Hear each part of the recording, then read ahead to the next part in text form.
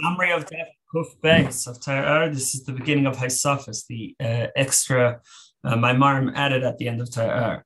It's on the pasuk in Vayechi that Yaakov says to Yosef that I've given you an extra portion beyond what your other brothers received, that I took from the hands of the Amorites, with my sword and my bow, or as Onkelos translates it, with my prayer and pleading.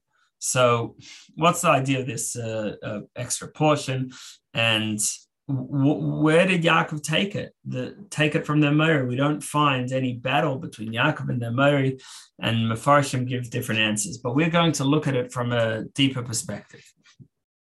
So the Shvatim, it says about the Shvatim, Shechem all Shvatim. There, the Shvatim, the tribes went up. Whereas with Yosef, it says Yosef Hurad Mitzrayim, that Yosef was brought down to Egypt. So, the Maim explains that when we'll get back to this later, but first a preface that when a person praises a certain quality of someone else, so that reveals the quality. And this applies both to other people and also to Hashem. When we speak about a quality, reveals it. And so now so the Shvatim going up represents the Shvatim revealing and trying to ascend to a certain quality, a certain midah of Hashem, because Hashem is really above all qualities, but to bring out a certain quality. And Yosef going down represents bringing that quality down into the world.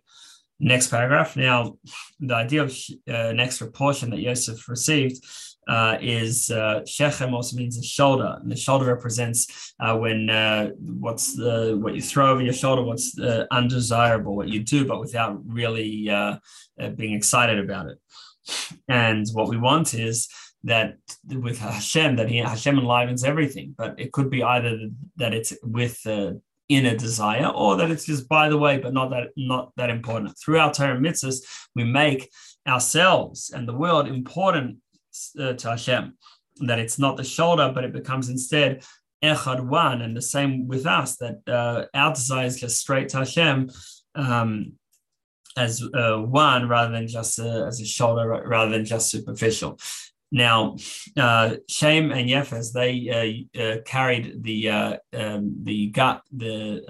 garment to cover their father Noach over their shoulders, and they represent the parts of the clipper, the parts of the nations that can be refined, whereas Cham represents the part that can't be refined. And therefore, when Mashiach comes, Shem and Yefes will become one, will become Safa Bura to serve Hashem. L'avdei Shechem Echad, they'll be the purified in purified language to serve Hashem as one.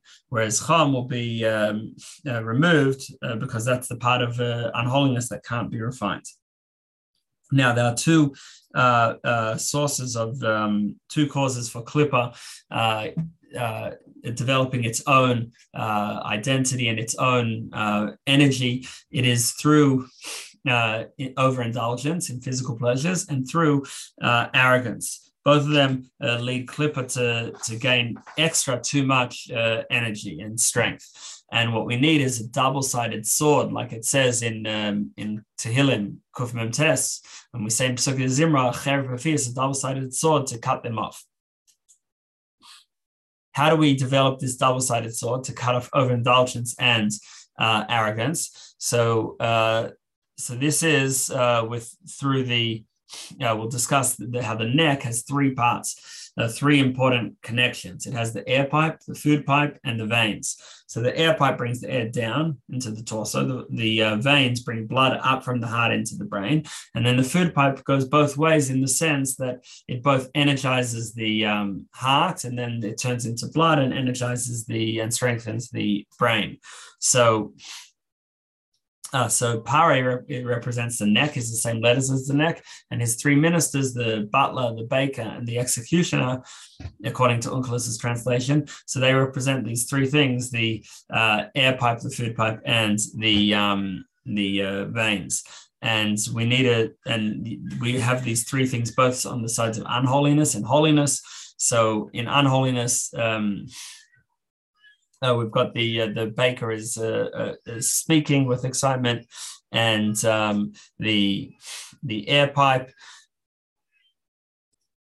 bring negative ideas from mind to heart, and then the veins passion in a negative way. But we have to instead use this on the side of holiness. So with the three ways of Torah, which is bringing holy ideas from mind to heart, and then with davening with passion. Not just to have the ideas in our heart, but be passionate, and that is that's the veins, and then speech, which includes both. And instead of foolish speech that doesn't really matter, holy speech.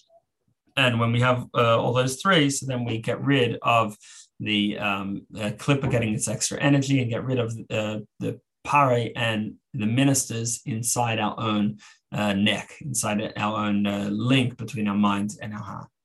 To be continued tomorrow.